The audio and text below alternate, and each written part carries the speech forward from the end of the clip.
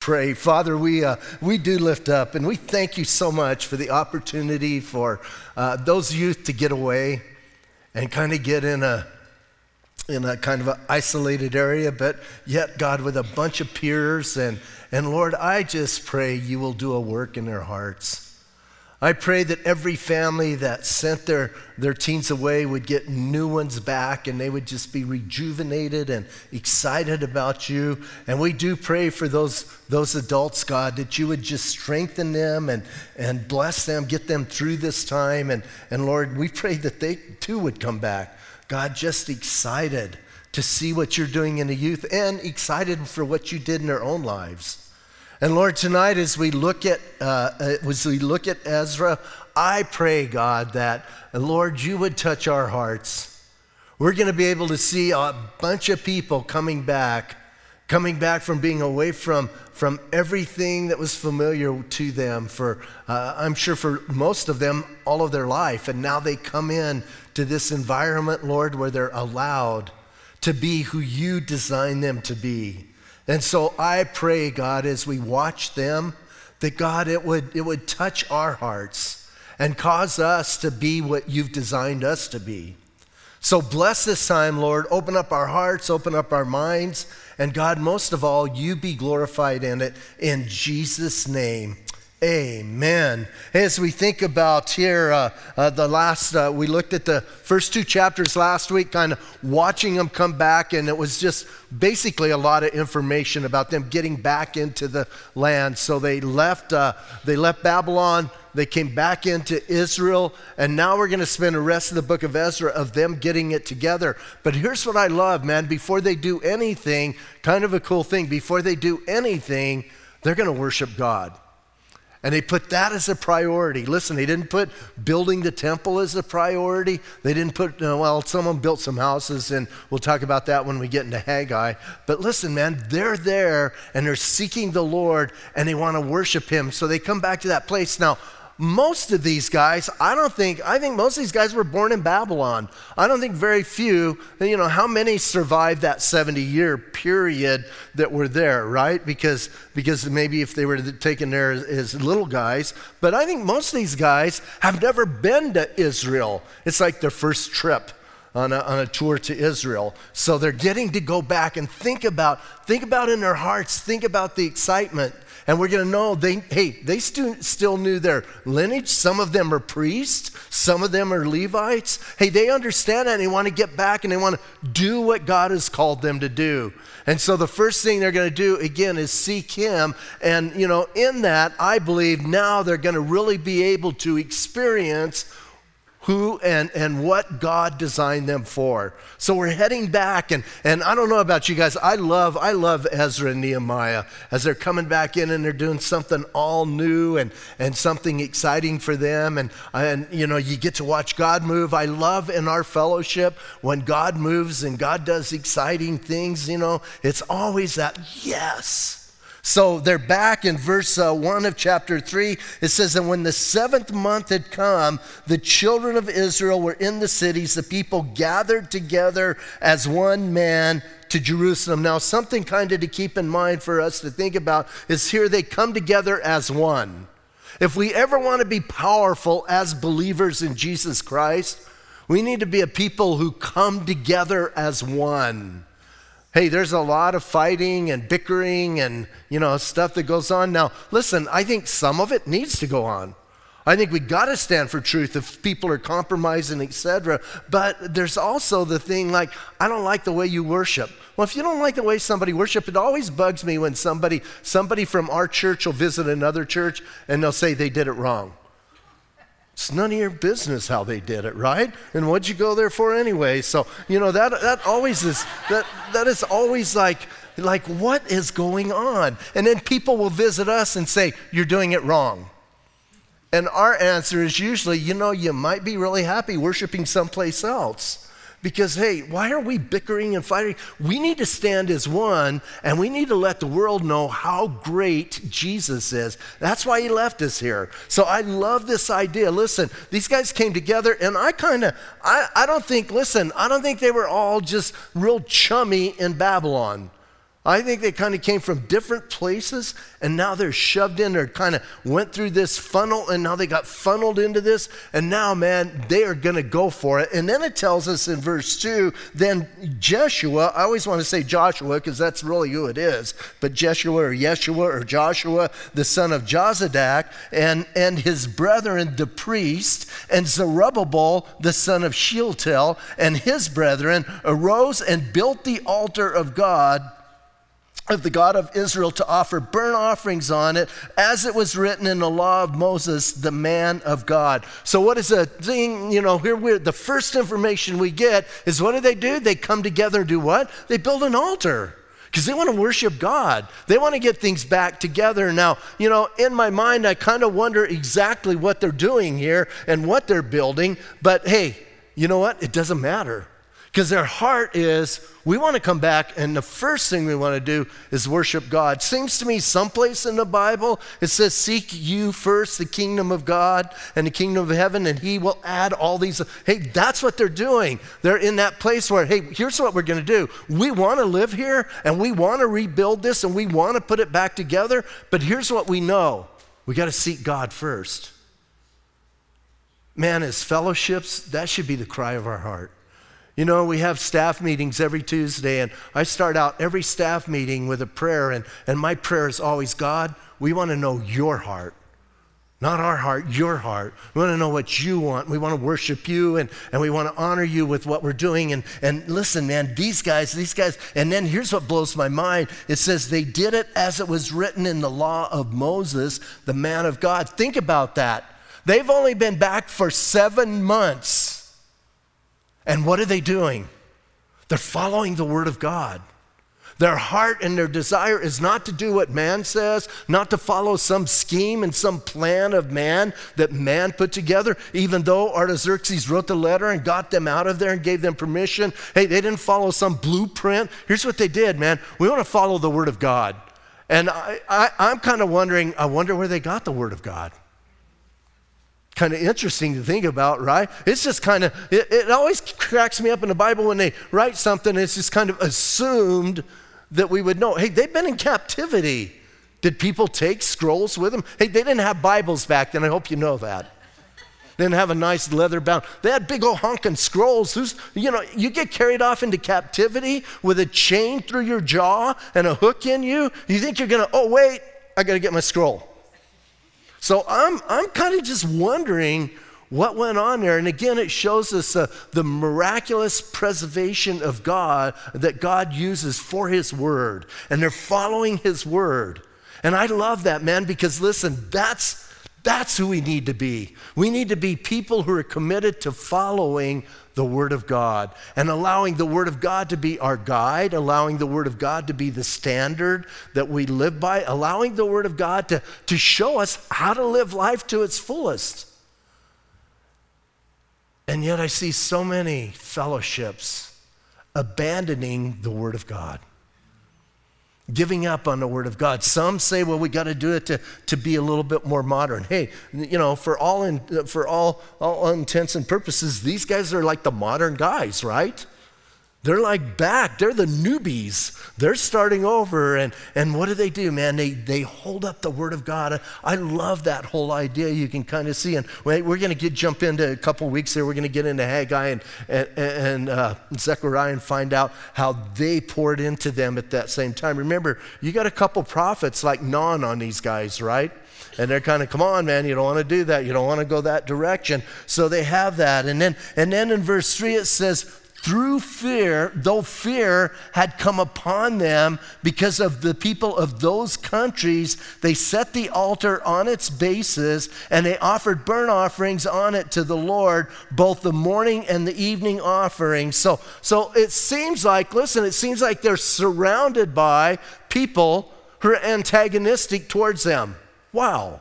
That's something new, isn't it? That Israel would be surrounded by people antagonistic towards them.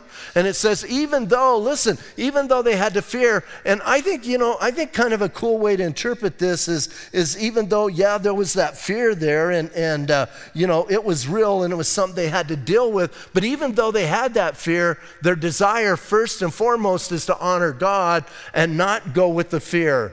Have you ever been afraid? I think most of us, yeah. Have you ever been in a situation where your faith, you've either got to exercise faith or fear?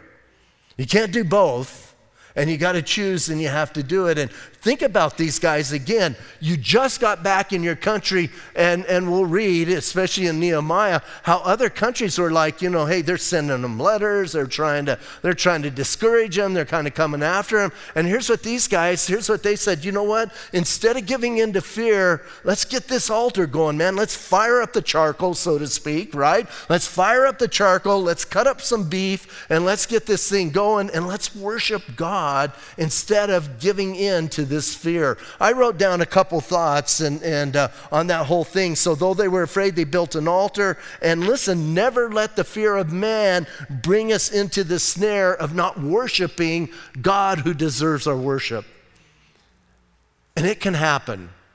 But we have to be people. I think right now, as the way things are going in the world, and I think our country, hey, we're going to hit some tough times. I think as churches, we're about to hit some tough times. And we're in a good place right now, and praise the Lord. I don't know if you guys wake up every morning and thank Him for the freedoms and the privileges we have right now, because, hey, they're precious. And we need to hang on to them, and we need to take advantage of them. But man, there's going to come a time where it may be a choice that we're going to have to make, and we're going to worship God, and we're going to have to do it overcoming fear and overcoming what man is going to do to us. And then the other thing I wrote is, because they were afraid, they set up an altar. See, the greatest thing you can do if fear grips your heart is to begin to worship God and begin to call on God, and that fear will disintegrate in front of you. So here they are, man. They set all that up. Now I'm looking at these people and I'm thinking, is this awesome? Hey, these guys had not worshiped God this way, the country, in 70 years. Most of these guys have never done this before in their life, ever. They've not had this privilege. They've been in Babylon. When they were in Babylon, they weren't allowed to do sacrifices. They weren't in a position where they could do that. And they weren't obviously geographically in a position. But now they're home, and something you need to take note of. All they needed to worship and offer sacrifices is an altar. They didn't need a temple. Think about that today.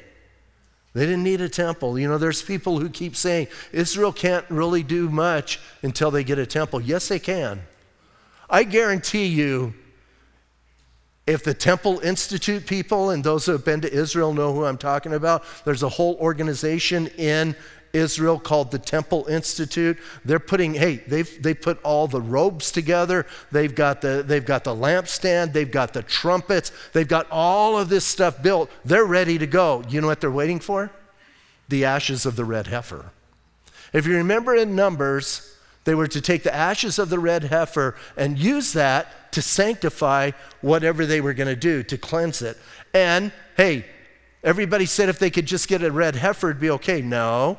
You have to have the old ashes to sanctify the new red heifer. If those guys ever find where Jeremiah put those ashes, as some say, they're gonna, hey, you talk about turning this world upside down. Could you imagine if Israel started cutting up animals? Can you imagine what that would cause in the world? Man, you talk about chaos. You talk about people going nuts and insane. I think it would be fun, but that's me. It would just be fun to watch people go crazy. But hey, these guys, think of these guys. They've not done it for 70 years. Nobody's done it. And now they're there. And can you imagine what's going on in their hearts? Can you imagine what it feels like? And the excitement they have and the joy they have. And hey, we're home and we're worshiping our God. And you know what? We're afraid there's some pretty big people around us, pretty organized countries.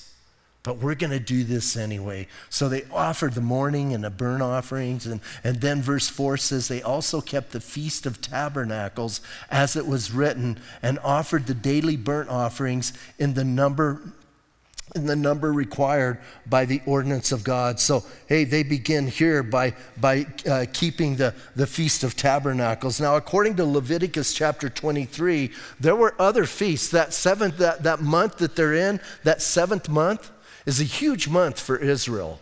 It would be our month of September, October kind of time period. But for them, they celebrate Rosh Hashanah, the New Year, on the first day of that month. On the 10th day of that month is Yom Kippur, the Day of Atonement. And then on the 15th to the 21st would be the Feast of Tabernacles. So, hey, and people go, why did they only do one? Well, I'm not sure they were ready in that month to do the other two. So here they are, man, they're celebrating. Now, get this, they just journeyed from Babylon to Israel, and now they're celebrating the exodus of the people who journeyed from Egypt to Israel, right? And had to live in booths. That's what the Feast of Tabernacles is all about. Now, here's what I'm thinking. They didn't have to do a lot to build the tabernacles to stay in, because that's what they had, right? I don't think they had homes and stuff yet, but they're honoring God. Again, they found God's word, and they're doing what God said, and now they're celebrating the feast, and they're honoring him. And then it goes on and says after that, listen,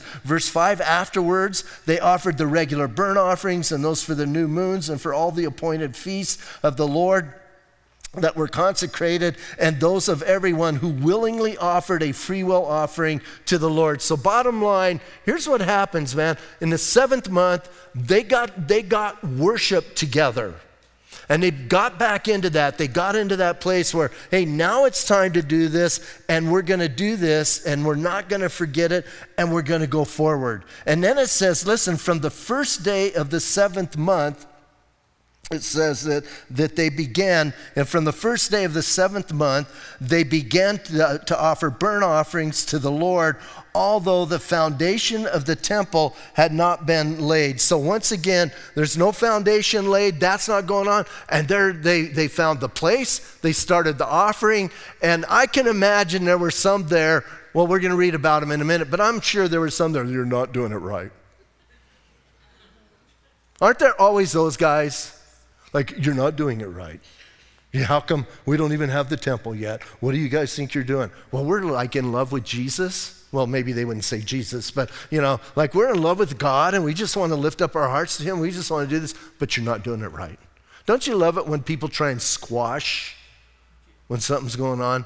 Well, I mean, love it in the sense of you totally hate it. And you're just like wanting to punch them in Jesus' name.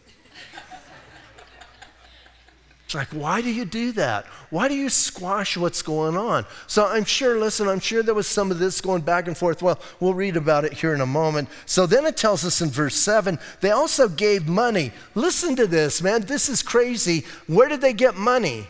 Because they were coming together and they were being what God called them to be, and people are giving. Listen, they didn't have to wrench it out of people. They didn't have to tell them, hey, tuck that in an envelope and you'll get back 10 times more than what you give and all of that. Hey, people were obviously giving generously, and now they have money to give to others so they can build the temple. So it says, listen, they gave money to the masons and the carpenters, and they gave food and drink and oil to the people of Sidon and Tyre to bring cedar logs from Lebanon to the sea to Joppa, according to the permission which they had from Cyrus, the king of Persia. Does that sound a little bit familiar?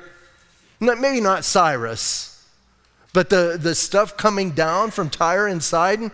Did you maybe read about that a few months ago when you're reading about another guy building the temple?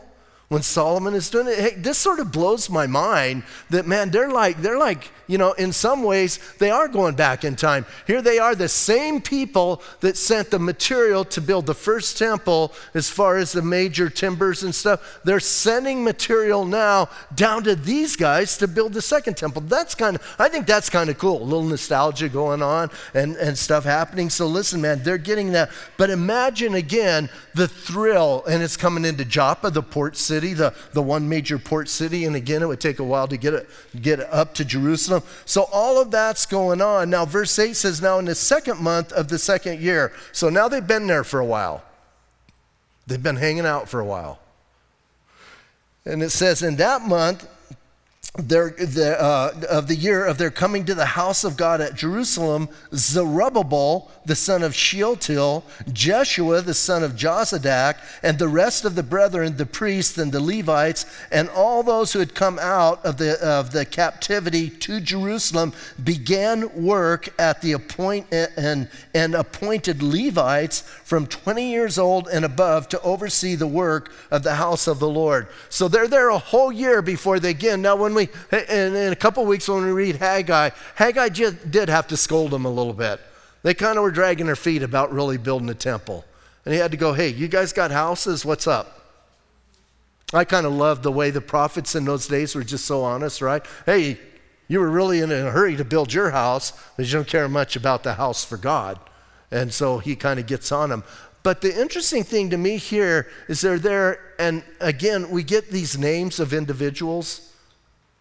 I think it's important we understand something. We have names because real people are doing real things. The Bible's not a book of just stories. It's not fairy tales. Fairy tales happen like this. A long, long, long time ago. Think about what some people tell you about Earth. A long, long, long time ago, right? That's how fairy tales start, in some place far, far away, right? And here, hey, God doesn't do that. He goes, hey, they were right there. They're real people. They're real people, and they came back, and they came out of that captivity. Now, here's something that I think is interesting. If you were with us last week, I think we came up with like around number 50,000 people came. 50,000 people came back. There were several million Jews in captivity. Keep that in mind. Only 50,000 came out of Babylon. That's not a whole bunch. It's not a whole bunch to come back and to rebuild. Some of them stayed. Hey, we even know Daniel stayed. Daniel didn't go back. And some people really pick on Daniel, and I think, you might see him in heaven. And if you would pick on him, he might punch you when you get to heaven. That's always my fear, as when I talk about the apostles or these guys. If they're going to be in heaven, now if they're not in heaven, you can talk smack. But if they're in heaven, you're going to meet them, and they're going to say, what were you doing talking about me that way? Acting like, hey, I don't think Daniel was a loaf. I don't think he goofed off. I don't think he compromised. Daniel was in a position where he could really do something for the kingdom of God, and he stayed in that position. So, he didn't come back, and yet you have these other guys, man, they're coming back, and they're starting this whole thing. So they start the work, and then something else to notice in verse 8 is that the Levites 20 years and older. Did that kind of go ding, ding, ding, ding, ding, ding, ding, ding, ding a little bit? Because back when the Levites were commissioned to serve in the temple, they had to be 30 years and older. We dropped 10 years. Now, I think they needed to because of the pool that they had of people to work with. But hey, and see, to me, that's where it says, hey, God said 30 years, back when in the beginning, and now, listen, in a good way, we got to cut that back. We got to dial that back. So 20 years and old, now these guys are all going to work. And here's what I love. In verse 9, it says, then Jeshua with his sons, I almost said with his songs, and his brothers, and Cadmiel with his sons, and the sons of Judah arose as one to oversee those working. Something to pay attention to as we go through this. In the very beginning, they all came together. Here they rose as one. Are you kind of getting the idea that they're doing and they're unified in what they're doing? And if you and I stay unified, around Christ in what he's called us to do. We can exalt the name of Christ, and we can influence this world. If we get all tangled up in all the junk going on, we're going to get messed up. And we need to kind of keep that in mind. So here they come together, and they came to oversee those working on the house of God, and the sons of Henadad with their sons and their brethren, the Levites. So now everybody's kind of getting together. They're going to lay the foundation. They're doing some stuff. And here's what's exciting is they get ready to do that. Don't read on yet. Look up. Then you guys read too fast. And listen, as they're coming together to do that, they're coming together and they're going to lay the foundation. Now, if you've ever done any kind of construction, when you come together to work, what do you come together to do? To work, right? You get your gloves, you get your stuff, you turn on the boom box as loud as you can, and you start working, right? And start hammering or doing or digging or whatever you're doing. Here's what I love, man. These guys all come together to work, and they turn up their boom box. Look at verse 10. And when the builders laid the foundation of the temple of the Lord, the priests stood in their apparel with trumpets, and the Levites and the sons of Asaph with cymbals to praise the Lord according to the ordinance of David, king of Israel. Don't you love, because if you've ever been on a job site, then you can't hear for the noise, right? Now, here's what I love. We're on secular radio stations, and I've gone on job sites where their boombox is going, and they're playing some secular radio station, and then all of a sudden, one of our spots come on. Yes! It's always good, right? And then some people will say, that's you. How are you talking in that little box, and you're in front of us? And I go, it's the magic of radio. But listen, man, we have that opportunity. But these guys have their live boombox, right? They get ready to do it. So what happens when they get ready to do it? Praise and worship. Before we can build anything for God, we got to come together and we got to worship God. And we have to exalt God and lift up his name. That's what he's created us for. And I think sometimes, man, we get caught up in some people. Hey, I've heard people say, the worship time, or I love it when they call it the song service. Oh, yuck. I know some of you come out of denominations and it's just where you're at, but it's not a song service. It's a time of lifting our hearts to God. It's a time of worship. And it is every bit as important to have that as it is to open the Word of God, because it's bringing us into the presence of God and bringing us to that place. And worship doesn't stop there. Worship continues on as we read the Word of God. That's one form of worship. Here's another form of worship. So these guys, now listen, they just had trumpets and cymbals. They didn't have a cajon and a guitar and, all of the things. But man, and it says, listen, man, according to the ordinance of David, do you remember how kind of out of control David got when the ark came in? I love that scene. And so listen, man, they're doing it and they're singing and they're praising the Lord. And then it says in verse 11, and they sang responsively, praising and giving thanks to the Lord. And here's what they were singing: for he is good, for his mercy endures forever towards Israel. Man, listen, man, these guys are stoked, right? And you kind of see whatever, everybody tries to describe the horns and the cymbals. I don't really care. They were just making some noise and loving God. In the middle of the work. Listen, wasn't it in the middle of where all the work's going on? You got these other guys, man, and they're doing it, and they're worshiping the Lord. They're crying out to him, and some of this is out of Haggai. And hey, for homework, read Haggai chapter 1 and Zechariah chapter 4, and check out, because it's kind of simultaneous with this. And as I said, we're going to get into those. But all those people are doing it, and then it says, then all the people shouted with a great shout, and they praised the Lord because the foundation of the house of the Lord had been laid. Yes. I can kind of see them all, man. Here it is, it's getting done. And hey, it's not like for us when, all the cement trucks pull in and they start, with their chutes and shooting it all down. Hey, these guys are putting rocks in a ditch. And they're going, yes, it's done. And can you imagine the thrill of these people? They've never seen, most of them, they've never seen the temple. I don't know what it looked like. They didn't have pictures back then, right? They didn't have Facebook. They didn't have a way to go back and check it out. All they had was what somebody told them. We're going to find out there's some old timers there, and they're not going to come out looking real good, but there's old timers. Don't read on. Some old timers there, and we're going to find them. But man, just imagine for a moment how great that felt. Wow. We're back in the country. Never thought that had happened. And now we're seeing the foundation of the temple. Man, that would give cause for anybody to shout. I don't think there's anything greater than seeing a move of God and a move of God working. And then you know what? It can be really big or it can be really small. Seems to me Zechariah had to tell Zerubbabel, hey dude, chill out. Don't despise the days of small beginnings, right? Small things are okay. And so, man, I just looking at this and I kind of think Zechariah was pointing to this, but right now it doesn't sound like anybody's despising it. Well, there are some, but man, yes. And people are singing and people are shouting and I even think they were dancing. I know for some you get a little freaked out at that. Really, Christians can dance?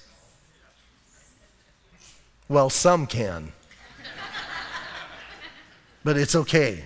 Yeah, so listen, and then it tells us in verse 12, but many of the priests and the Levites, the heads of the fathers' houses, old men. You might underline that. Old men, right? Old men who had seen the first temple wept with a loud voice when the foundation of this temple was laid before their eyes, yet many shouted aloud for joy. So you have this huge thing going on, and you got this dilemma going on, and you have some of them, yeah, some of them, seriously? Like you guys are shouting over that?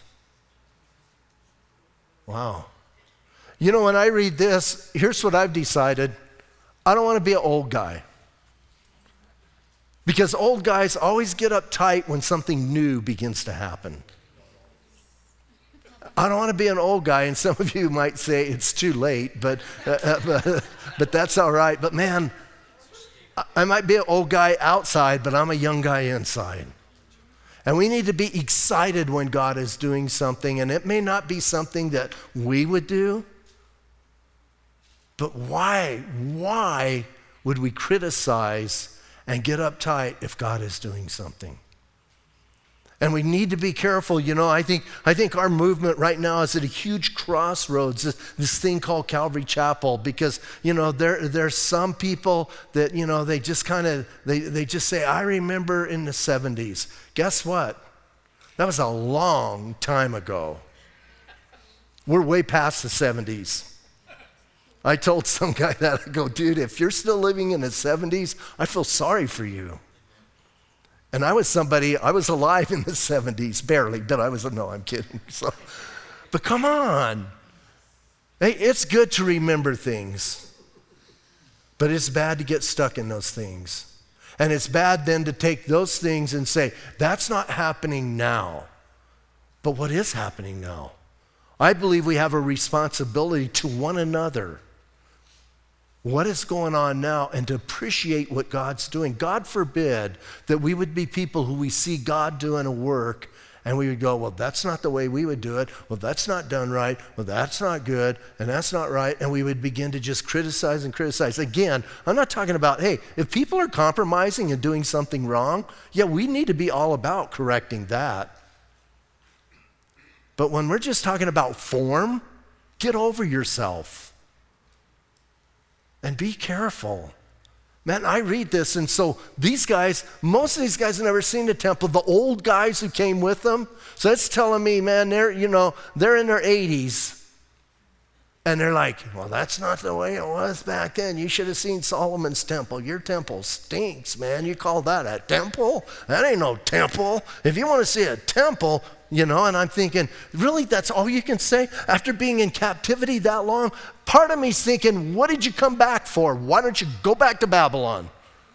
Because we're trying to follow God and build something. And I get so disturbed when people get in your way when you're trying to move forward. As a matter of fact, I've even told some people in our ministry over the years, hey, the bus is moving. You can either get on it or you can get run over by it. It's your choice. But we're going. And you need to choose, and we're going to go forward. I don't want to get stuck in some place. I don't want to get stuck. So, man, these guys are going, and the old guys are going, well, that's not very good. And then, listen, it says, yet many shouted aloud for joy. So now you have this competition. Woo-hoo, boo-hoo, woo-hoo, boo-hoo, woo-hoo, boo-hoo. And it gets louder and louder, and people can't tell who's boo-hooing and who's woo-hooing, and it's all like confusion. And I'm going, this is not good, right? It got so loud, listen, verse 13, that the people could not discern the noise of the shout of joy from the noise of the weeping of the people. Wow. Well, that just like breaks my heart. Now, there are those who want to make everything sound okay.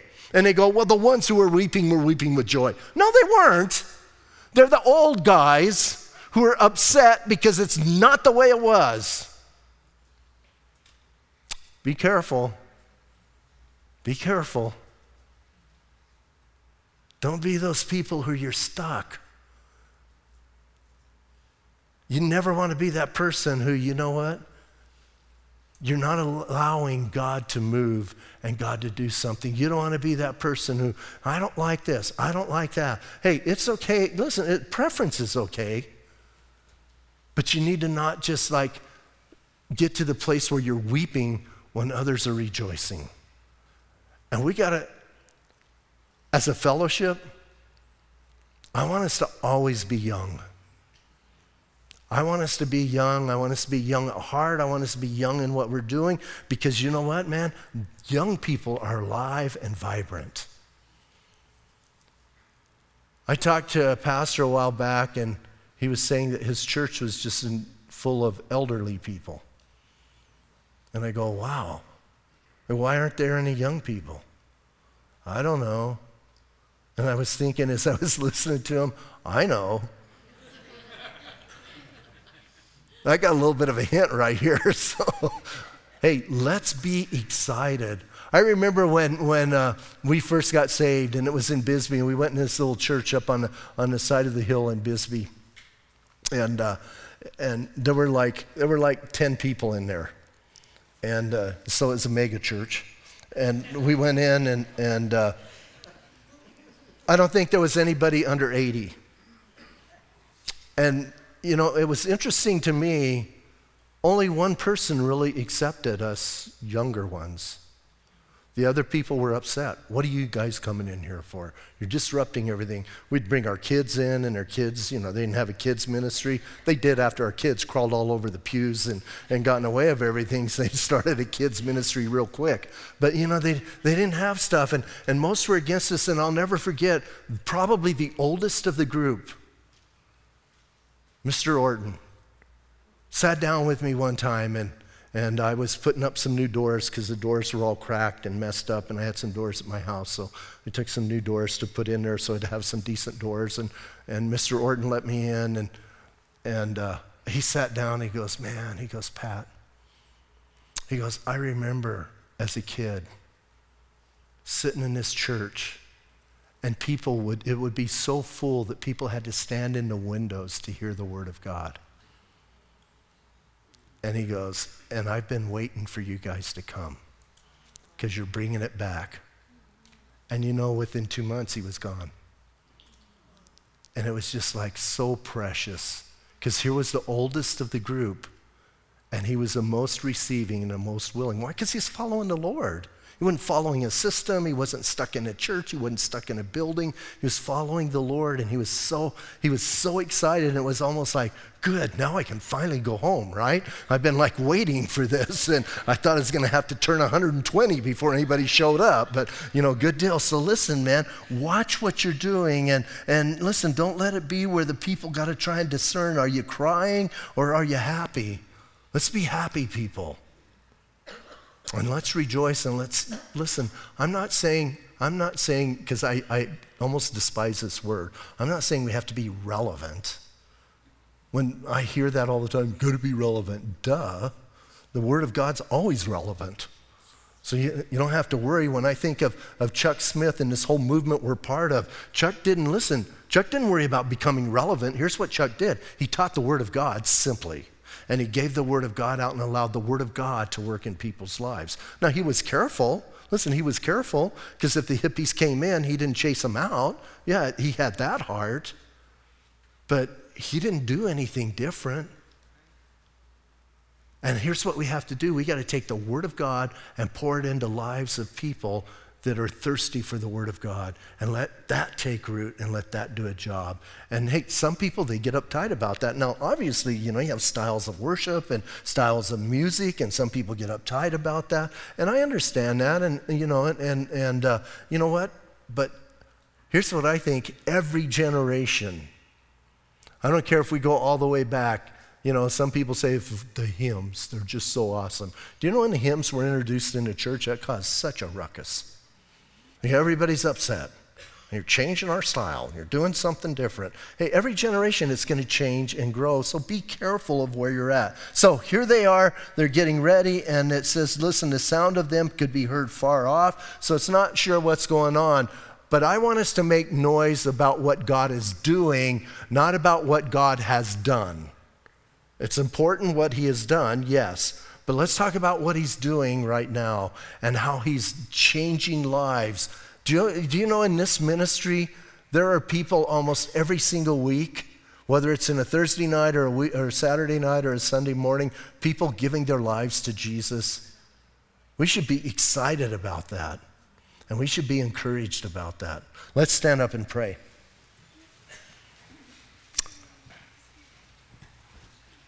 Father, as we do think about this and look at this, I know for myself it's a challenge for me in several ways.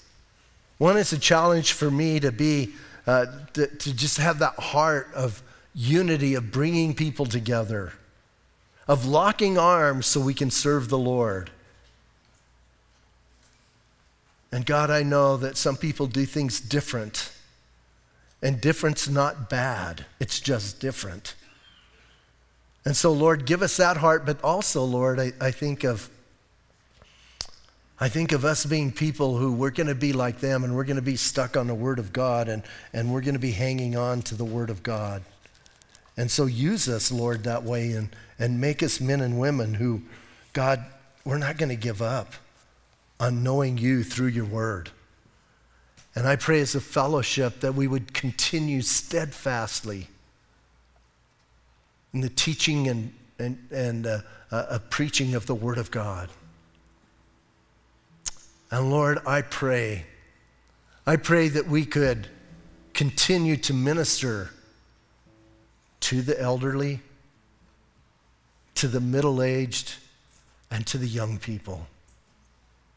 And God, that most of all, we would glorify you and honor you.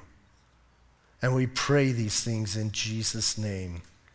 Amen.